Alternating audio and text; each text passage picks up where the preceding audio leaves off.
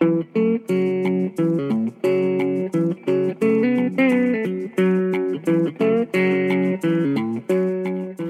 to the 4th episode of Toasted Sister.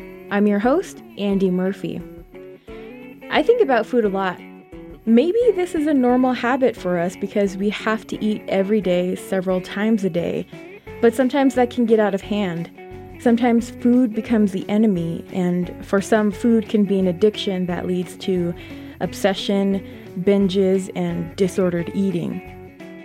Today we're going to talk about being a foodie and being addicted to food. I have Monica Braine with me. She's my friend and coworker, and she's here to discuss food addiction with me. So what is a eating disorder? What is food addiction? Are they maybe different? Yeah, food addiction is sort of like one part of one eating disorder that's called binge eating disorder. Mm-hmm. In general, eating disorders they're clinically defined by the DSM-5 or 6, I don't know what we're at right now, as disorders, things that are problems with mental health. So there's a really recognizable eating disorders like anorexia, right, which is where you starve yourself. And then there's another one called bulimia, where you binge on food, you eat a lot of food, and then you throw it up or you purge it in some way, sometimes by taking laxatives. And there's a subset of that where people exercise obsessively. What I believe I've been diagnosed with is binge eating disorder, which is just plain old eating too much food in binges. Usually what happens is you eat a lot of food in a small amount of time, a short amount of time. So I've eaten an entire large pizza in, 15, 20 minutes. And my eating disorder is mostly just just binging. Occasionally, a couple of times I've made myself throw up the food, but for the most part, what happens for me is just a lot of planning and then feeling very sick for a while. So I realized that I had a problem with it. I mean, I've always had a problem with it. I can remember back when I was a kid hiding food from my family and eating in secret and things like that. But when I was in my 20s, I was watching an episode of Oprah, and she had these addicts on, and like women who are addicted to pills or heroin, things like that. And she mentioned that she thought she was a food addict. And I had never heard of that before. It just didn't occur to me that you could be addicted to something that we have to eat every single day. But here was Oprah saying it. And so I got online and I did some research. And I found that there was even a 12-step program for people who are food addicts. It was called Overeaters Anonymous, or OA. And so I started going to OA meetings. That was really helpful for me to be able to understand what is going on with me. Why am I so unhappy? Why do I constantly think about food? Why am I always planning what I'm going to eat and things like that? And so it was the same model that Alcoholics Anonymous follows, Overeaters Anonymous. You go to meetings. Instead of being sober, they call it being abstinent. You have to define that for yourself because it's a gathering of people with all kinds of disordered eating. So anorexics will go to Overeaters Anonymous, and they'll define their abstinence as eating 3 healthy meals a day, which is funny to me that I would never have the problem of not eating 3 meals a day. So you work steps. You get a sponsor, things like that. I never really, it was a struggle. I still struggled with food. And so I stopped going to the meetings because I just didn't feel like it was the right thing for me. So a few years ago, I actually went into therapy and at an eating disorders clinic. And that's when I finally was able to really do some work around my own eating disorder and food addiction and really sort of begin this path to what we call recovery, which is basically like you're not living in a hellish nightmare of addiction all the time. Let's go back a little bit to some of those feelings. Like you're describing it as like a hellish nightmare. I mean, when you did eat that whole large pizza or a whole bag of chips or something, you just overdid it. What do you really feel like afterwards? I mean, if I could, I'd love to talk about how I felt before, because that's actually the key to recovery is that something happens, something triggers you.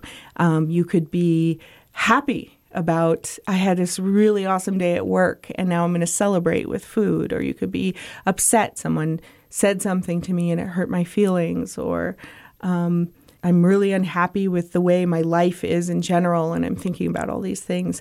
And then the next thing you know, you're eating, or you're planning, you're going to the store and you're like, I'm going to get whatever I want and I'm going to eat it and I'll think about it later. And so there's a lot of guilt and shame while you're doing it, while you're eating and while you're consuming. And a lot of times it's high sugar, high fat food. So that creates this like chemical situation in your body that does give you a little bit of a high. And I've read some research where they have looked at food addicts' brains and compared them to heroin addicts when they get high, and it's the same areas of their brain light up, which is really interesting and also really scary because heroin addicts can just stop using heroin. But, you can't live on nothing. Believe me, I've thought of like, would it be okay if maybe I could just get like a feeding tube and never have to make any decisions about food and have that choice taken away from me so I wouldn't be in this place where I would binge. So, so there's a horrible feeling, lots of shame, lots of guilt, and it's also physically really uncomfortable. I know other people who have this disorder who have like lots of health consequences as a result of it, because it really messes with your hormones and your metabolism. Your body is not used to consuming so much food in such a short amount of time. So you've been dealing with your eating disorder for a while now. How has it ultimately had an effect on your life, even today, like today, Thursday? Friday, I mean, it's Friday. So I think it's had a lot of effect in a variety of ways. Depression and anxiety comes with eating disorders a lot of times. So there have been periods of my life where I just isolated myself and didn't want to go out and didn't want to see anybody and just really did not interact with people as a result of it because I was so ashamed of what was going on and not able to seek help. But when you have a disorder, a lot of times that disorder, you don't want people to know about it. So I actually am pretty uncomfortable eating in front of people, which is surprising. It's definitely affected that. Like, it's isolated me from society. It's isolated me from my relationships. I've had to apologize to my family for my behavior at times because it makes me not a very pleasant person to be around. I'm overweight, and so it affects my health in sort of a variety of ways. But I think the psychological effect is way, way more challenging. It's really difficult to sort of like connect. An example is like when I go out with friends or here at work and food is involved, there's a lot of planning that has to go on behind the scenes for me to be able to do that and be okay with it. So a lot of times I will go and look at the menu and I'll check the menu and I'll make a decision about what it is I'm going to order that's healthy for me, that may not trigger a binge. That has to do with like getting back the power and control of the situation because I know that I'm going to be nervous in this social setting. And so one thing I can control is picking what it is that I'm going to eat in advance and planning that and sticking to that. Yeah, I can imagine because working with you, I know a couple of times you've been sort of stressed out walking by the table where we usually put our sweets or, public food for everybody to share. And if it's something like cupcakes or if it's something like that huge box of bagels from Einstein's Bagels, you'll kind of wig out a little bit and have some anxiety around those things. And honestly, like sometimes I kind of think that's annoying too. And I guess I'm sorry for that. Oh, no. I mean, I don't think you need to apologize at all because this is my disorder. Mm-hmm. It's not perfect, like recovery is not perfect. And so it takes a lot of work, constant work, actually, to be able to just sort of function like a normal person. Mm-hmm. And this is something I say all the time to the professionals that I work with to manage this disorder. Like, why can't I just eat like a normal person? And then, they're often, well, what is normal?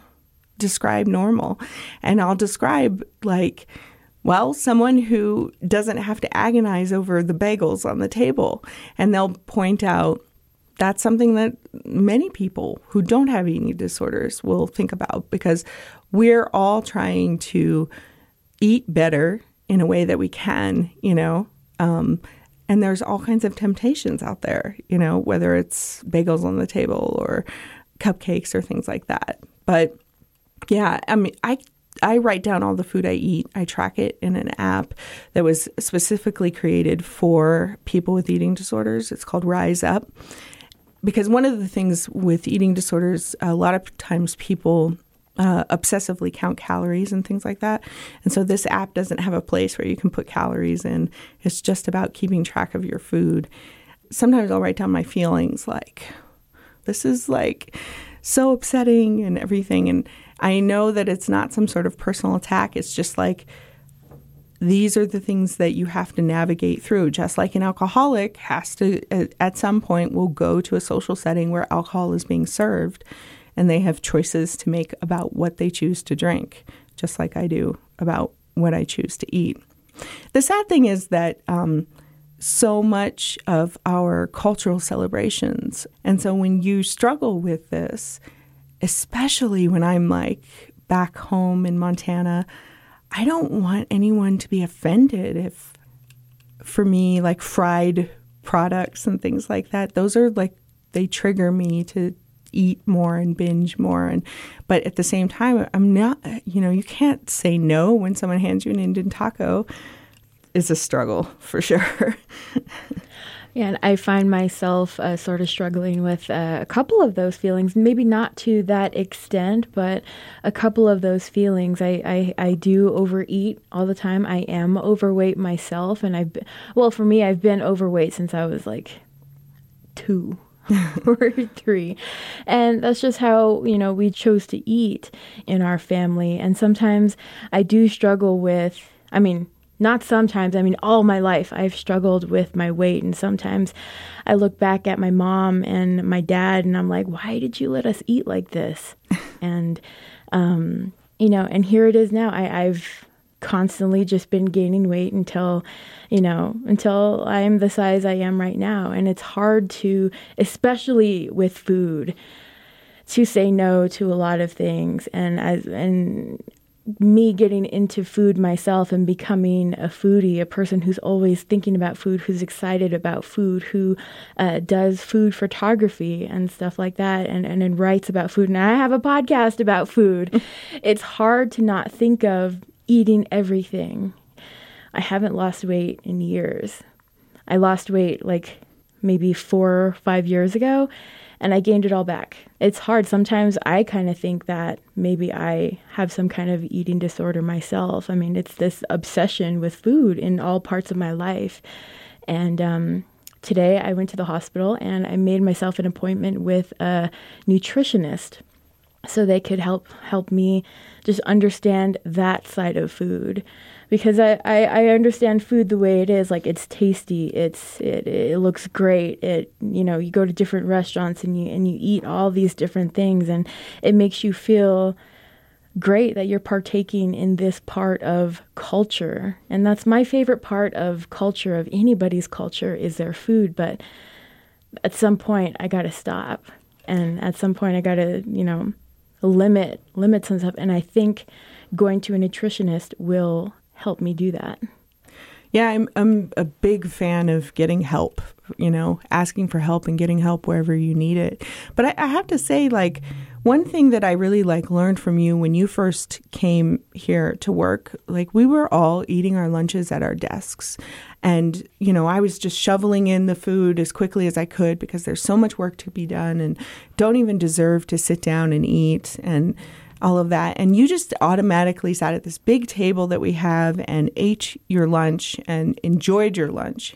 And I remember telling my therapist, like, I really want to live like that because, she really enjoys her food. And food has just become like this chore for me, or a weapon to, or something that you use to comfort yourself, to deal with your stress and things like that. And I feel like I've really learned a lot from you about that, even though that's why we have professionals. You can talk to them about, like, whether or not there is a situation going on, or it is just, 50% of the country is overweight. We have terrible diets in this country. The emphasis is on food, on salt, sugar, and fat.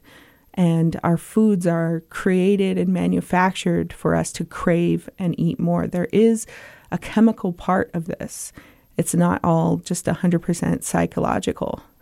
But it's really hard because of the cultural side of it. You don't want to offend anyone. You don't want to hurt anyone's feelings. And this is something I am constantly discussing with my nutritionist is there's no foods that are, like, completely off limits for me, but there are foods that if I limit them, I feel better. And so usually when I go to the foods that I'm supposed to be limiting and I eat them, I can sort of psychologically break down, well, like, I didn't want people to think I was a weirdo, so we were out in public, or just the straight up, like, I needed this, I wanted it, I'm going to eat it kind of thing. Yeah, going home and trying to eat healthy, and it just doesn't happen at my house with my parents, with my family. That doesn't really happen. It seems like every single, now every other weekend, we're seeing each other. Either my parents are coming here to Albuquerque, or this weekend my sister's coming here, and I'm already starting to think, where are we going to go eat? I had this new thing this week, and I want to try this restaurant, or let's go to Olive Garden because now I can go to fast food restaurants now that my 2016 New Year's resolution is over and I can eat at chain restaurants. I don't know why I'm so excited for Olive Garden. There, I said it. But yeah, we can't just, when we get together, it's always some kind of feast. I don't think in a long time we've had something that was portion size. And I know my mom made herself a New Year's resolution for this year to eat more in portion sizes. And I can tell that's going to be hard, especially when we get together. And that's just part of our being a family now. And now that, I've showed my family these different restaurants, and actually now that we can afford to go to different restaurants and spend $100 on a meal, it seems like we're eating a little bit more. I don't know how to stop it. I don't know how to just tell them, hey, let's just have something small, because it seems like everybody's like, what? We're in town. This is our day in town. Let's go eat somewhere. Let's go try that place. That place looks nice. Let's go try that place. I mean, maybe a nutritionist can help me with that. I can spread that over into the family, but I just really want to be healthier. I want to go out with my boyfriend and not feel like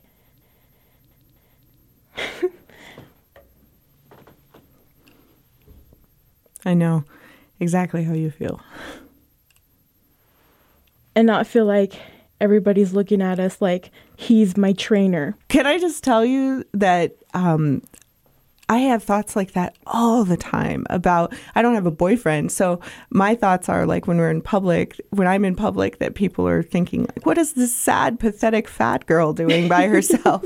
And it's all part of this like really disordered view of body and body shape and food. I think our country has a collective eating disorder. Like we all have one because we're so disordered about looks and things like that. My therapist told me, one of the best things my therapist told me was that we shouldn't be basing decisions in our life or spending a lot of time focusing on what we think is going on in other people's minds. Like you've created this entire scenario where people are thinking that your boyfriend is your trainer. And I guarantee you, if we just went and did a survey, we could go and do a survey. And everyone is thinking, what am I going to eat for dinner? How many more reps can I do here? I can't believe my kid did that to the floor. I'm so unhappy with this. I have this to do at work. Everybody is thinking about themselves. You know, it's very rarely that people are out there judging you and thinking about you. And for those people, like, does their opinion really matter? No. It did for a long time for me. Yeah. A long time. And I really had to let go of it. I mean, one of the things I've been working on with my nutritionist is I read this book called Life Without Ed. And it's about this woman who was an anorexic. And she called her eating disorder Ed. And she turned him into a person. And she actually had conversations with him. So Ed says things to her like, you're so fat and everybody thinks your boyfriend is your trainer, right? Mm-hmm. That's the eating disorder talking.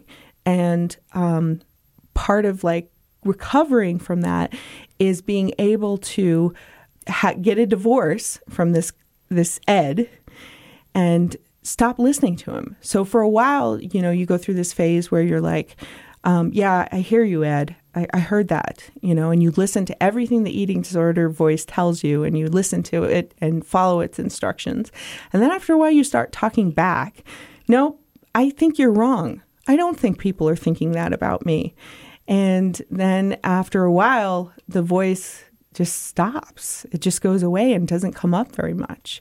I'm not in that place yet, but I went back to the gym for the first time in like 3 weeks the other day. And I was looking around at everybody there. They were so fit. And Ed pops into my head and he's like, these gym rats are just disgusted that you're here. Like they're just thinking, what are you doing? And why are you walking so slow on the treadmill?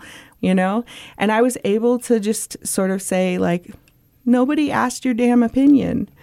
Nobody wants to know what you think, and do my workout. I don't always do that. It's not 100% every day that I'm able to like silence that voice, but it's definitely part of the recovery process is being able to like really understand, is that my true authentic self that's talking, or is this some disorder or just even bad feelings, bad vibes that's talking, and which voice do I want to hear more, you know? Well, we're living in a very interesting time, depending how you look at it, depending how you feel, depending how comfortable you feel with yourself. But we're living in a time where it's kind of okay to be fat. Is that maybe an encouragement to you in your journey, or? I don't think it's a time where it's okay to be fat. I mean, when I turn on the TV and I see leads in TV shows, no one is overweight. I mean, not even like marginally overweight, unless it's like a specific show about the fat couple or something like that. Mm. I mean, I don't know. I think that we need to focus more on health and what's healthy than on what's on the scale, you know? That kind of obsession is not good for us. I don't really know if I guess it would be great if society accepted a variety of body shapes, and maybe we're headed towards that because we're so, you know, overweight. I have noticed the movie theaters are swapping out their seats. For bigger ones? Yeah. I wish they would do that in airplanes. Yeah. That's where we need it the most. But I sort of feel like maybe it's what I have in my Facebook feed, but I see a lot of, acceptance in that. But it's mostly like stories or videos about, oh, we should start accepting this, or look at this fat girl's doing this when nobody else is. Here's this first fat dance troupe, making a music video, or... those are the kind of things that I'm seeing in my Facebook feed. I don't know if that's telling anything about our society and how it sees fat people, but I want to see that. I want to see that too. More acceptance, more different variety, especially also in Native America, because in Native America, we're all fat. More so than a lot of other communities. We're number one. We're number one in diabetes, obesity, high blood pressure, and stuff like that. But of course, what we see in the media, what we're feeding to ourselves too, is this skinny, long-haired Native people. And the Twilight Boys. Yeah, the Twilight Boys, the Barbie figure, and stuff like that. And I don't know when we're going to get to that point when we see a big fashion model go down Santa Fe, that fashion show in Santa Fe, but that'd be awesome to see that someday. Do you think that there is, that we can accept different body shapes and still be focused on really making sure that we're healthy in our communities, that we're eating right? I mean, this is the question that I have all the time. Is it possible to be overweight and still be healthy? My BMI is in this category that would possibly, I could probably qualify for bariatric surgery. When I looked at that number, I think the phrase was morbidly obese. I went to my nutritionist and I said, look, we've got to get on a different plan here. I know we're trying to manage my eating disorder, but I need to lose like 100 pounds or something, like I'm going to die. And she sent me some research that showed that people who have a high BMI but are active and eat healthy are about the same health as people who are sedentary and have a regular BMI. And so not to panic so much, but to really just keep focusing on these regular routines of, I had to put my scale away. Actually, I've done it so many times. I just put it away because focusing on that number can be really unhealthy. I agree. I mean, that's almost kind of a controversy now, is discussing just that. You see a lot of people saying, oh, you're glorifying, obesity in this country. And sometimes I'm just like, why not? If everybody if this is a collective food addiction. Yeah, being overweight is one thing, and it is a symptom of an eating disorder or some kinds of eating disorders, but there's so much more that goes with it. Disordered behavior and isolation, depression, all of those things. And so just focusing on, how big someone is or how small someone is really doesn't paint a picture of whether or not you have an eating disorder. Well, so I describe myself as a foodie, but I also have some of those thoughts that you have as a person who has an eating disorder. What are the differences, or are you trying to, like you were talking to me about how you like the way that I enjoy my food. I really love my food. Do you think you're trying to reach that point into foodiehood? Yeah, I would love to go from food addict to foodie. For me, I think it involves creating a ceremony at every meal, just really loving everything that I eat, but eating it in an appropriate amounts. Being able to spend time with the food, being able to savor it. I think all of those things are things that don't happen when you have a food addiction. And so it becomes tricky. So I'll let you know. I don't think I'm a foodie just yet.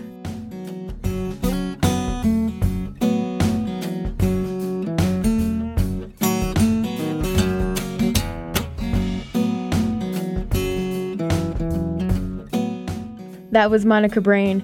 She's a journalist with the Native America Calling radio program. She's also Assiniboine and Hunkpapa Lakota.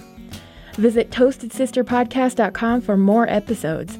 You can also subscribe on iTunes, SoundCloud, Stitcher, and Podcast Addict. And if you live in Crown Point, New Mexico, my hometown, catch Toasted Sister on the Navajo Technical University radio station 107.3 FM KCZY.